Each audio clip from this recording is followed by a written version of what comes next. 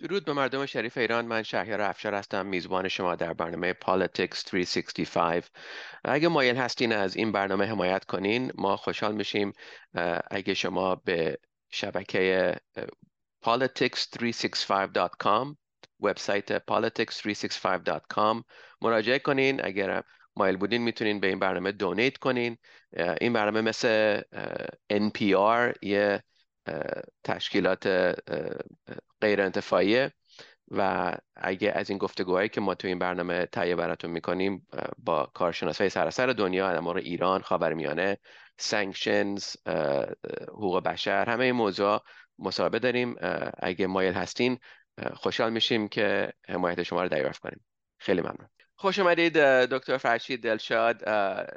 دکتر یکی از دوستان ما هست از میدل ایست اینستیتوت و تو واقعا سراسر دنیا سابقه داره در کارشناسی شناس اقلیت‌ها در خاورمیانه و آفریقای شمالی. ما می‌خواستیم از دکتر دعوت کنیم که مخصوصاً با توجه به این حوادثی که این چند هفته اخیر در خاورمیانه داره اتفاق میفته و واقعاً ما شاهدش هستیم از ایران تا اسرائیل، موضوع اقلیت‌ها و مهاجرت واقعا همیشه در خاورمیانه در آن داره همینطوری داره پیش میره و قابل توجه و قابل نگرانیه. ما این ور دنیا به خاورمیانه نگاه میکنیم و خیال میکنیم همه یه عقیده‌ای دارن که خب چرا این کارو نمیکنن، چرا اون کارو نمیکنن، چرا با هم دیگه نمیتونن بسازن. اما همه این چیزا تاریخ داره، سابقه داره، ریشه داره و ما میخواستیم از دکتر دعوت کنیم که بیاد در برنامه ما به ما کمک کنه که این موضوع رو یه ذره بیشتر بجوریم و سعی کنیم تا اونجایی که میتونیم به جامعه ما کمک کنیم که نه تنها شاهد این ماجراها باشن، بتونن بیشتر درک کنن که این اقلیت‌ها در خاورمیانه چی دارن میکشن و سابقه شون چیه. دکتر، یک دونه تشکر از همکاریتون و به برنامه پیوستین. اگه لطف کنین خیلی مختصر خودتون مجددا معرفی کنین، سابقتون و رشته‌تون، که شنوندگان بتونن آشنایی بهتر پیدا کنن. مرسی. با درود بر شما شهریار جان و با سپاس از دعوتتون. من فرشید دلشاد هستم و دانش آموخته فرهنگ و زبان‌های باستانی در ایران. در میانه دهه 70 خورشیدی بعد از اون مهاجرت کردم به روسیه و گرجستان و اونجا در رشته زبانشناسی فارغ التحصیل شدم و دوره‌های پس دکترای خودم رو در آلمان و سوئیس در زبانشناسی تاریخی تحقیقی گذروندم و همزمان در بخش مردم شناسی و اقلیت شناسی فعالیت کردم و الان سال هاست که در بخش خاورشناسی دانشگاه‌های اروپا و در امریکا در دانشکده میدل ایست اینستیتوت مشغول تدریس زبان فارسی و در دانشگاه‌های دیگر سرگرم پژوهش پیرامون اقلیت شناسی و خاور نزدیک هستم و در خدمتتون هستم و سپاس از شما. بسیار عالی. میخواستم حتما به شنوندگان بگم که حالا نمیخوام به اصطلاح به قول معروف put you on the spot، اما آشنایی با بیش از 21 زبان دارین. واقعا این خیلی چجوری شد که یعنی حالا خب زبان شناس این زبان تدریس میکنین، اما 21 زبان خیلیه که یه عمر شاید طول کشیده که با این آشنایی پیدا کنین و من فقط کنجکاوم که چجوری این تو یک عمر آدم میتونه 21 زبان یاد بگیره. البته خب ببینید این قضیه 21 زبان هم خب این بستگی داره، قضیه نسبی هست. ببینید خیلی از زبان‌هایی رو که من باشون آشنایی دارم به ویژه زبان‌های کلاسیک رو مثل یونانی، مثل لاتین، مثل سریانی یا مثل عبری عربی کلاسیک، زبان‌های مطالعه هستن، زبان‌هایی هستن که به صورت ابزاری من ازشون استفاده می‌کنم برای دست یافتن به منابع اولیه‌ای که در موردش می‌خوام تحقیق کنم و پژوهش کنم. و خب اگر شما این زبان‌هایی رو که من به صورت منفعل، یعنی پسیولی، زبان‌هایی رو که به صورت منفعل من باشون آشنایی دارم و به عنوان زبان‌های ابزاری استفاده می‌کنم جزء این 21 زبان در نظر بگیرید، بله. ولی خب زبان‌هایی که من به صورت فعالانه باشون صحبت می‌کنم، کار می‌کنم، تدریس می‌کنم، 8 بیشتر نیستن که بیشتر زبان‌های اروپایی هستن به اضافه یکی دو زبان منطقه خاورمیانه که میشه عبری و عربی و بخشی هم کردی. بنابراین و فارسی طبعا که زبان مادری من هست. بنابراین بخشی از این رویه یا میشه گفت ترفند زبان شناختی این هست که خیلی از زبان‌هایی که زبان شناسا باشون آشنایی دارند زبان هستن به صورت منفعل میشناسند و این عملا جدا از این وقتی شما از یک خانواده زبانی فرض کنید از یک خانواده زبان‌های ژرمن یک زبان رو بدونید مثل زبان آلمانی، دریافتن و فهمیدن و مطالعه یک زبانی مثل زبان سوئدی یا زبان هلندی دشوار نخواهد بود. بنابراین اگر یکی از زبان‌های خانواده زبان‌های رومانیایی رو میشناسید مثل زبان فرانسه، با یک پیشینه زبان شناختی آشنایی با زبان ایتالیایی یا اسپانیایی یا پرتغالی زیاد دشوار نخواهد بود. بنابراین خیلی از زبان‌هایی رو که من باشون آشنایی دارم پیوند خویشاوندی و زبان خانوادگی با هم دیگه دارن. بسیار عالی.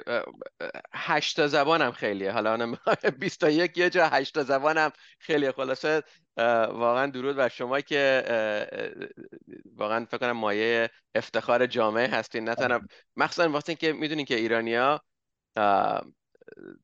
واقعا یک کسی که فارسی زبان رو نه تنها درس میده و فارسی شناسه خب خیلی قبول دارن. خلاصه منم گفتم قبل از برنامه، گفتم الانم میگم میزبان این برنامه باید شما باشین که واقعا ایرانی‌ها لذت میبرن از کارهایی که شما میکنین، از ریسرچی که میکنین و از سابقه‌ای که در فارسی دارین. خلاصه مهمانا شنوندگان باید منم میبخشن تو این 1 سالی که فعالیت میکردم.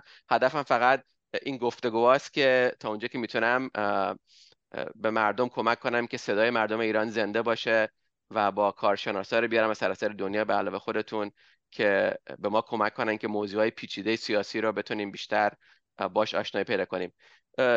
دکتر، با توجه با این واقعا وقتی به خاورمیانه نگاه میکنیم واقعا فقط یه سری مشکل میبینیم از همه زندگی اقلیت‌ها در ایران و مخصوصا الان که به اسرائیل و فلسطینیا نگاه میکنیم. تا اونجایی که میتونین، خودم جواب فکر کنم میدونم، اما تا اونجایی که میتونین واقعا داستان فلسطینیا در خاورمیانه تا اونجایی که میتونین به ما میتونین سعی کنین که ما یه ذره بیشتر آشنایی پیدا کنیم. سوالی که من همیشه داشتم اینه که چرا کشورهای عرب و سنی بیشتر به مردم خودشون کمک نمیکنن؟ همیشه یه دوری دارن، یعنی دور کمک میکنن، حمایت میکنن، اما وقتی میرسه که مثلا دیدیم که مرزشون رو وار نمیکنن به مصر، فلسطینی رو قبول ندارن و ما که مثلا بگیم شیعه هستیم و اینور قضیه هستیم، واسه من خب خیلی کنجکاوم که چرا اینا فلسطینی‌ها نتونستن یه جایی و خودشون پیدا کنن تو کشورهای دیگه خاورمیانه.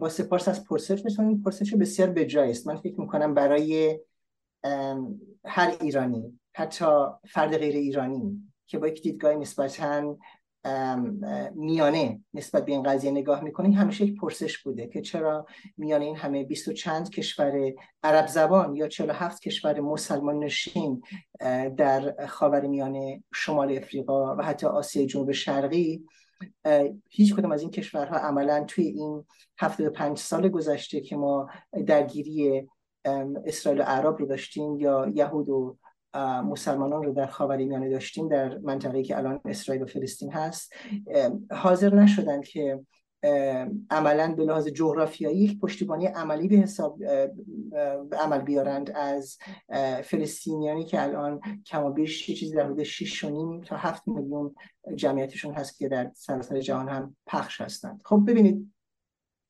این پرسش بسیار پیچیده است و پاسخش رو در چند جمله نمیشه داد. شاید این پرسش رو بشه با یک پرسش گسترده تر پاسخ داد و این پرسش اعتراضی هست که میشه پرسید که خب چرا آیا تشکیل یک دولت مستقل فلسطین، آیا این در عمل به لحاظ دیپلماتیک برای کشورهای عرب نشین یا کشورهای مسلمان نشین خاورمیانه و شمال افریقا سودی خواهد داشتن؟ آیا هیچ کدوم از کشورهایی که در خاورمیانه قرار دارن، کشورهای عرب نشین به‌ویژه، کشورهای مسلمان نشین مثل سوریه، مثل اردن، مثل لبنان یا مصر، آیا واقعا در نهانخانه اندیشه‌شون به این قضیه فکر کردن که تشکیل یک دولت مستقل فلسطین به سود ماست یا نه. آنچه که ما در این طی 75 سال گذشته از تاریخ استقلال اسرائیل تا به کنون دیدیم عملا نشان میده که در پیوندهای دیپلماتیک این کشورهایی که در عمل به لحاظ ایدئولوژیک و به لحاظ سیاسی پشتیبان ملت فلسطین بودند، در عمل برای تشکیل یک دولت مستقل فلسطین، اون هم به شکل صلح‌آمیز، قدمی بر نداشتند. ما میدونیم که یک کشوری مثل قطر در 30 و چند سال گذشته حداقل ماهی 30 میلیون دلار برای نیروهای متخاصم حماس که عملاً در از دید یک فرد میانه رو یک گروه رادیکال تندرو تروریستی هست سرمایه‌گذاری کرده. ما میدونیم که نماینده حماس همین چند هفته پیش اشاره کرده در یک سخنرانی بسیار روشن و واضح که از میانه سال 80 میلادی تا کنون دولت جمهوری اسلامی ایران بیش از 480 میلیون دلار خرج مصارف نظامی گروه حماس کرد. بنابراین آنچه که ما میبینیم این هست که بیشتر مخارجی که برای تأمین معیشت فلسطینیان از سوی خاورمیانه سرازیر شده در کرانه غربی رود اردن یا در نوار غزه سر تسلیحات نظامی شده. خب این مسئله قطعاً دو سوی است. از سوی باید در نظر گرفت که آیا سردمدارانی که الان در غزه حضور دارند برای اونها عملاً تشکیل یک دولت آزاد سکولار صلح آمیز در نوار غزه جزء ایدئولوژی های اصلی اینها هست یا نه؟ این یک طرف قضیه است. حالا برگردیم به اون طرف قضیه که چرا کشورهای عرب نشین و مسلمان نشین عملاً این فلسطینی ها رو نمیپذیرند. خب البته این سالی هست که نسبتاً میتونه دیدگاه رادیکال داشته باشه، چون که یک فلسطینی که در اون خاک و آب به دنیا آمده و بزرگ شده میگه من در این منطقه، در این خطه میخوام زندگی کنم، من نمیخوام مهاجرت کنم، من میخوام اینجا که به دنیا اومدم بزرگ شم و زندگی آرامش بخش و صلح‌آمیزی داشته باشم. این قابل قبول است. بنابراین از این طرف ما میتونیم پاسخ بدیم که خب چرا نباید مهاجرت کنن؟ به خاطر که فضا و منطقه جغرافیایی به اندازه کافی برای پذیرش دو کشور و دو دولت مستقل با دو پرچم مستقل و با یک روابط دیپلماتیک صلح‌آمیز وجود داره. بنابراین ما محدودیت جغرافیایی توی کرانه رود اردن یا از نیل تا فرات یا در بخش نوار غزه نداریم. بنابراین مشکل جغرافیایی در بین نیست که بگیم که محدودیت زمین هست و تراکم جمعیت اینقدر زیاد هست که ما نمیتونیم فلسطینی و اسرائیلی رو در کنار هم بپذیریم. بنابراین ما مشکل جغرافیایی نداریم. حالا برگردیم به این قضیه که اگر قرار باشه که مهاجرت صورت بگیره، چرا کشورهای مسلمان نشین یا عرب نشین منطقه حاضر به پذیرش مهاجر فلسطینی نیست؟ خب این بخشی از این برمیگرده به فلسفه مهاجرت. خیلی از کشورهای اروپایی از میانه قرن 18 میلادی به این سو فلسفه شهروندی و پذیرش مهاجرت رو پذیرفتند. یعنی این به این ترتیب که خیلی از کشورها، حالا اگر نگاه بکنید به شمال افریقا با لشکرکشی‌های ناپلئون بوناپارت یا در خود منطقه اروپای غربی، فلسفه مهاجرت حداقل در 100 سال گذشته یک فلسفه جا افتاده است. به حدی که حتی شما می‌بینید که در سخنرانی‌های نمایندگان کشورهای اروپایی خیلی از کشورها رو به عنوان کشورهای مهاجرپذیر میپذیرند و قبول میکنند و عناوین و اصطلاحاتی که برای کشورهای خودشون به کار میبرند که عناوینی هست که معمولا میگن که آلمان مثلا کشور مهاجرپذیر است یا فرانسه کشور مهاجرپذیر است. کشورهایی که بعد از سکونت یک مدت مشخص در اونها رو یا به صورت قانونی اگر وارد شده باشید یا به صورت غیر قانونی بعد از یک مدت مشخص با پرداخت مالیات، با عدم سوء پیشینه شما میتونید یا اقامت دائم بگیرید یا عملا بر اساس اتحادیه اروپا بعد از 60 ماه با پرداخت مالیات سرمایه لازم شهروند اون کشور بشید. خب این فلسفه مهاجرت پذیری و شهروند شدن در یک کشور اروپایی رو کشورهای خاورمیانه ندارن. شما میتونید به عنوان یک مهاجر ایرانی، یک مهاجر اروپایی یا یک مهاجر امریکایی حتی 50 سال در یک کشوری مثل دبی، در قطر یا در مصر یا در اردن زندگی کنید. شما در خیلی از موارد حتی امکان خرید زمین رو هم ندارید. چه برسه به اینکه شما بخواید شهروند اون کشور بشید. بنابراین یکی از مشکلاتی که ما در این موضوع باش برخورد میکنیم این هست که خیلی از این کشورهای خاورمیانه و عرب نشین فلسفه پذیرش مهاجر رو به عنوان یک فلسفه وجودی در قانون اساسیشون ندارند. شما حتی میتونید با یک فرد عرب زبان ازدواج بکنید، یک فردی که در آن کشور به دنیا آمده و بزرگ شده و احتمالاً به خاطر این ازدواجتون به اون کشور مهاجرت کنید، ولی اینکه شما از چه امکانات حقیقی و حقوقی در اون کشور مثل مصر برخوردار هستید هنوز جای پرسش هست. بنابراین یکی از مشکلاتی که عملاً کشورهای عرب نشین به لحاظ دیپلماتیک پذیرش مهاجر ندارن این هست که این فلسفه وجود در بین اونها وجود نداره و اون فلسطینی هم این رو میدونه. اون فلسطینی که قصد مهاجرت داره اگر که در محدودیت جغرافیایی قرار نداشته باشه ترجیح میده که به اروپا یا امریکا مهاجرت کنه تا بخواد به کشور عرب نشین مهاجرت کنه. یک مسئله رفاه هست. رفاهی که یک مهاجر فلسطینی یا یک مهاجر یا یک پناهنده سوری یا عربی در یک کشور اروپای غربی داره این رو در یک کشور عرب زبان نخواهد داشت و اون آزادی هایی که احتمال در کشور خودش به لحاظ زبانی، به لحاظ نژادی، به لحاظ مذهبی باش درگیر هست در کشور اروپایی نخواهد داشت. بنابراین این پرسش بسیار پیچیده است که واقعا پاسخش رو در چند دقیقه کوتاه نمیشه داد. منتها اگر بخوایم جمع بندی بکنیم این هست که یک مشکل دیپلماتیک هست. این مشکل هم این هست که عملا این فلسفه پذیرش مهاجرت در خاورمیانه یک مسئله جا افتاده نیست. بسیار عالی. اینا میدونستم سوال سختی بود ازتون کردم. خیلی ممنون که خوب توضیح دادین و درست میگین این چند جلسه شاید بخواد که این موضوع رو آدم بیشتر باش آشنایی پیدا کنه. با یه مصاحبه دیگه هم که من با یکی از دوستان میکردم در مورد آینده اسرائیل و فلسطین و the two-state solution، یکی از پیشنهادهایی که دکتر فرهنگ جهانپور actually تو مسابقه‌ای که پخش میشه حالا بعداً عنوان کرد، گفت خب 3 تا آپشن هست و این مورد به حرفی که شما الان زدین. یه آپشن هستش که خب ممکنه تو استیت سولوشن یه جوری جون بگیره بعد از حالا همه این ماجراها و 2 تا کشور کنار هم دیگه زندگی کنن. الان فکر کنم هیچ کسی اونو قبول نداره، مثلا که با توجه به حوادثی که افتاده اصلا غیر قابل قبول نیست. گفت ایشون یه آپشن دیگه اینه که اسرائیل بره اصلا اسرائیل رو پاک کنه، اصلا دیگه با هیچ نوع پالستین اتھوریتی روبرو نشه. خب اونم دیگه نمیدونم عاقبتش چیه. اما آپشن دیگه گفتش که خب یک کشور میشن، یعنی اسرائیل و فلسطین تو یک کشور با هم دیگه زندگی میکنن. و این جالبه واسه من، وقتی منو با 1-2 نفر عنوان کردم گفتن امکان نداره اسرائیلیا فلسطین رو قبول کنن. اما ما که این ور آبیم سراسر دنیا زندگی میکنیم، مخصوصا با حرفایی که شما زدین، خب تو خیلی کشورهای زندگی میکنیم که فامیلیای کلیمی، مسلم، هزار نوع فرهنگ‌های مختلف و دین‌های مختلف توی یک کشور زندگی میکنن. و جالبه واسه من که وقتی به اسرائیل نگاه میکنیم اصلا این امکان نداره که به نظر میاد از نظر سیاسی امکان نداره که اسرائیل این اقلیت رو بپذیره و یه جوری با هم دیگه کنار بیان یا فلسطینیا اسرائیل رو بپذیرن. تو این 2 دقیقه که وقت داریم، اینم میدونم یه سوال خیلی سختیه که چند تا جلسه میخواد، اما نظر شما از آینده واقعا اسرائیل و فلسطین چیه از اون لحاظ؟